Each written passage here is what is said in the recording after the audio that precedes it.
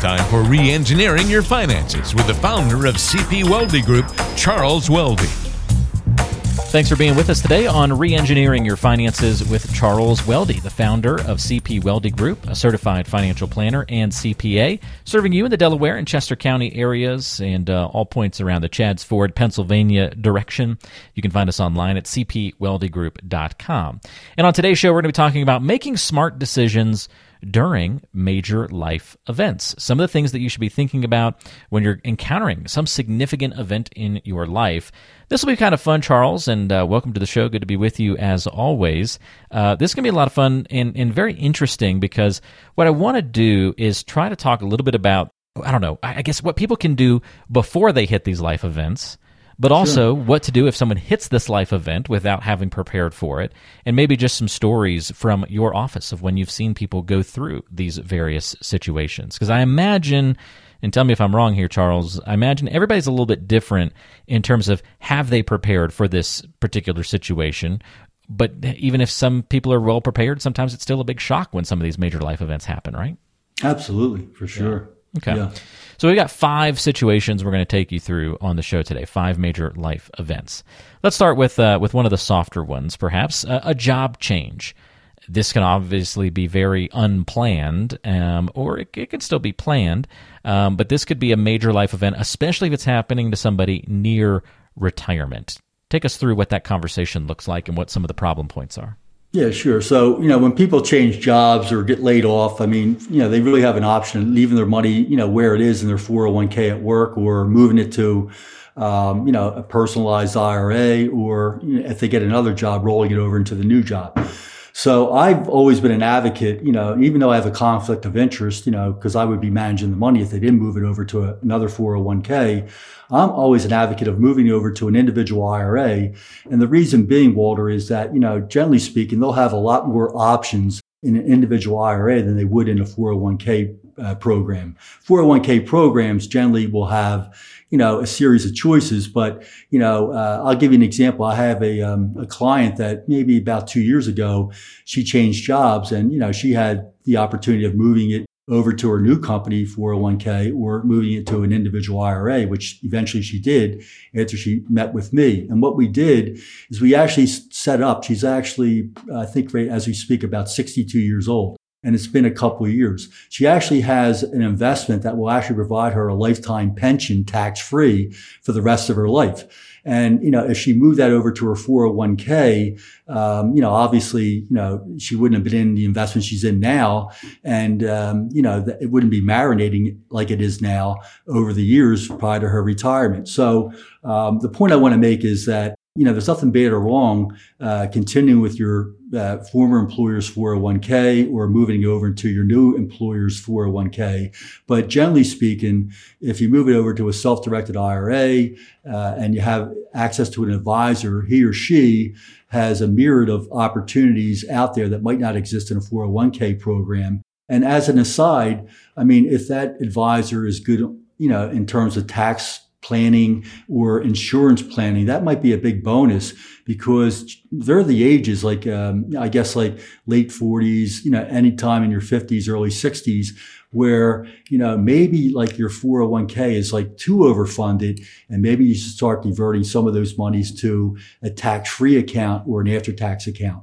I hope that answers that question on job changes. There's nothing bad or wrong, but I think you're in a better position because you have more opportunities having a self-directed IRA account. Great illustration there, Charles, about how that situation can play out for various folks. Again, we're talking about major life events. Another big one we have to address here, Charles, is a divorce. Unfortunately, more and more common these days, and in particular becoming more common among older adults, folks that are approaching their retirement years. And you talk about something that really upends the plans, whether it's right before retirement or even during retirement. Boy, what a complicated situation to go through, both emotionally as well as all the financial implications. Yeah, it's tough. I don't get the emotional end of it, but, the dollars and cents, realistically, it's critical that when you get divorced, that you really look and see what each party's getting after taxes. And that's key, after taxes. I would rather inherit a $100,000 CD in a divorce than a $100,000 IRA, because when I take the money out of the IRA, I got a partner in Uncle Sam. He's probably going to take somewhere around 25% of it. So it's really critical that when you split up the assets, that it's done equitably and each partner gets their, equal share, and you really define it after taxes. All right. So that's number one. But I just worked on an interesting case and I couldn't believe that my client told me that their lawyer didn't, understand like what I was trying to accomplish. And here's a scenario. Husband and wife married for many years. They're both clients of mine. They just got divorced. And basically, she gave up her career for her husband. He's an engineer. And for the most part, he's going to get a nice Social Security check, let's just say $3,000 a month when he retires in another year and a half. Well, she gave up her career. She's going to get stuck with $1,500 a month, half of what he's going to get at his full retirement age, because she really didn't go out there and work. She sacrificed her time and efforts raising the family. So basically what I said is like, wait a minute, it's not fair. You gave up your career. You should get compensated for this. So we kind of took $1,500 a month, the difference between $3,000 and the $1,500 she's getting. And we kind of like looked at her life expectancy and we kind of came up with a formula to actually have her be able to, put in a claim for X amount of dollars to claw back into her, after divorce funds to make up for that lost Social Security benefit for the next 25, 30 years. When she mentioned that to her attorney, like, how come, Miss Attorney, you didn't think of that? She goes, I never seen that in my practice, which I find it unbelievable because that's a big deal. It actually came to be about $160,000 present value. So that wasn't chump change. So obviously my client loves me. Maybe the husband doesn't like me as much, but what's fair, in war is fair and peace. And for the most part, they both agreed to it. And that's a big deal. You got to carve out additional money to compensate for that lost Social Security benefit. And most people don't do that, based upon what my client told me. At least her lawyer didn't do it or didn't think about it.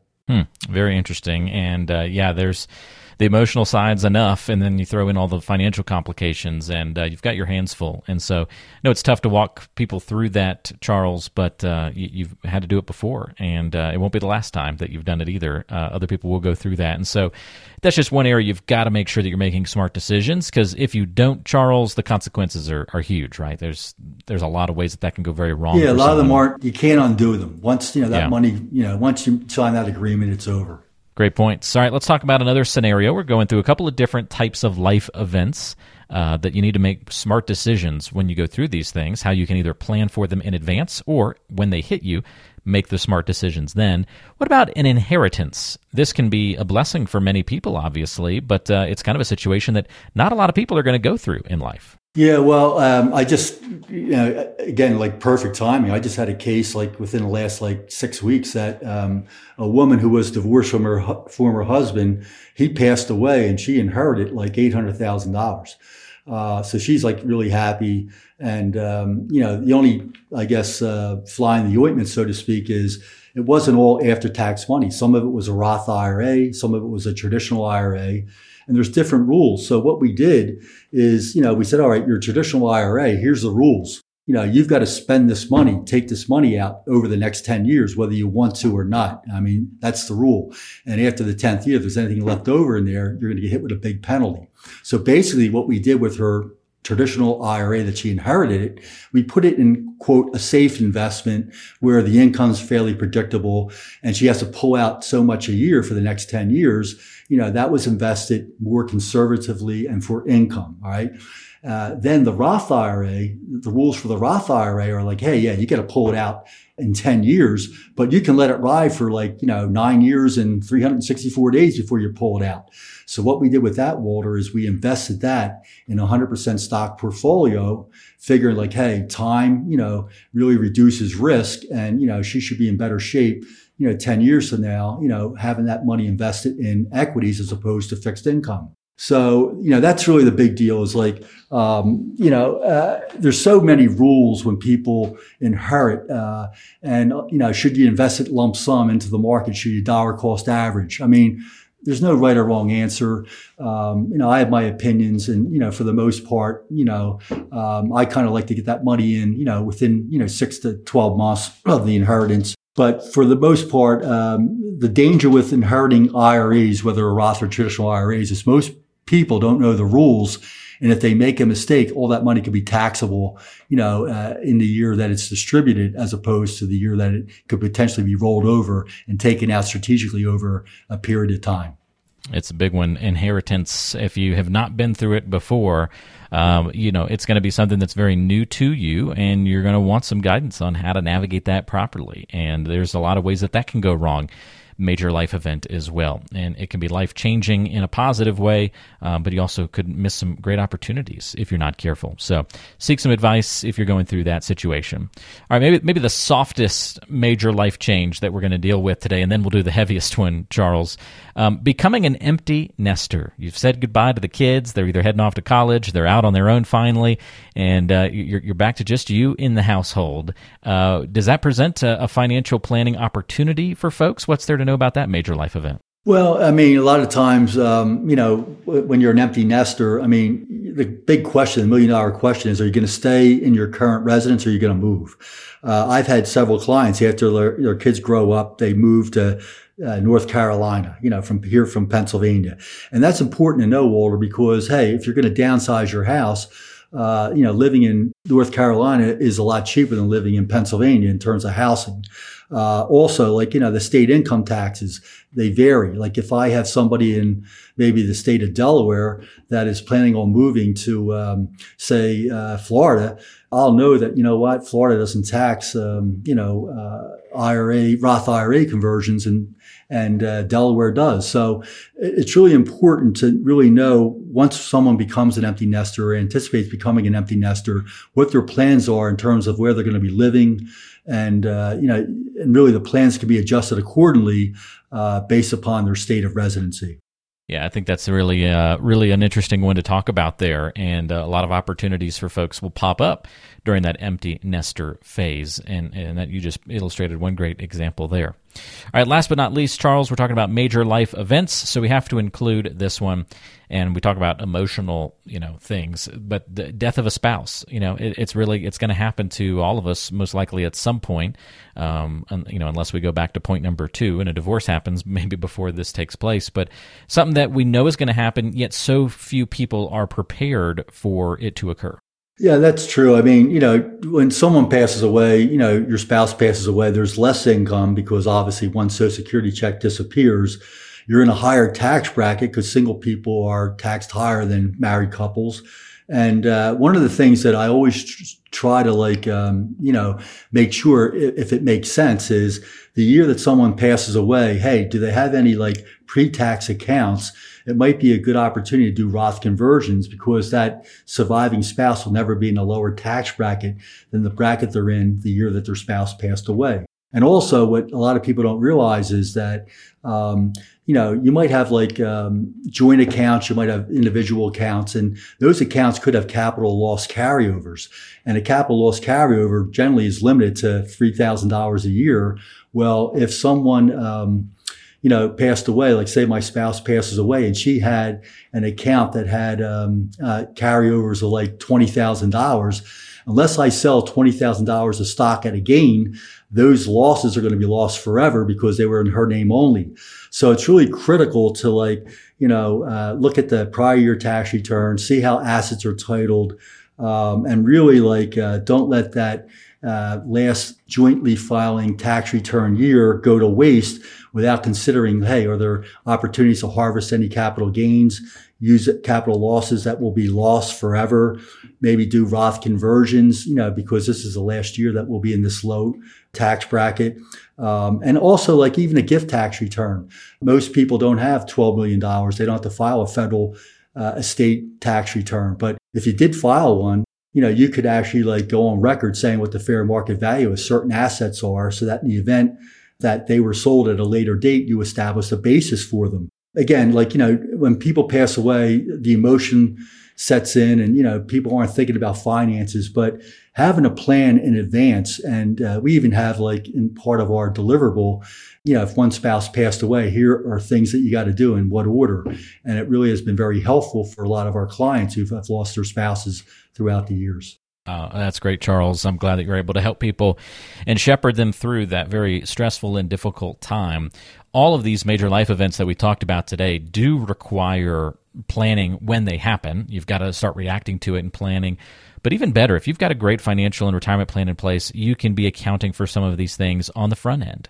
You can be planning in advance for things like, what if a job change happens? What kind of situation will that leave me in? Empty nester. Hey, that's on the horizon. What are some opportunities for us? A lot of these things can be looked at in advance and incorporated into the plan, or at least have an idea of how you're going to react and what you're going to do when one of these things occurs. That is always helpful. So whether you're on the front end of that planning process, or maybe you're going through one of these situations right now and you don't know the right path forward, well, that's a great indication to pick up the phone, give Charles a call, and talk a little bit about how all this fits into your financial and retirement plan. So pick up the phone and give Charles a call if you have any questions at all, 610-388-7705, 610-388-7705, or online at cpweldygroup.com, cpweldygroup.com, your place to go to check that out. Charles, thank you so much for your help on the show today, walking us through these major life events, and we'll have another good show with you next time around. Thank you, Walter. Much appreciated. Enjoy the holidays, and we'll talk to everybody coming up soon right back here on Reengineering Your Finances.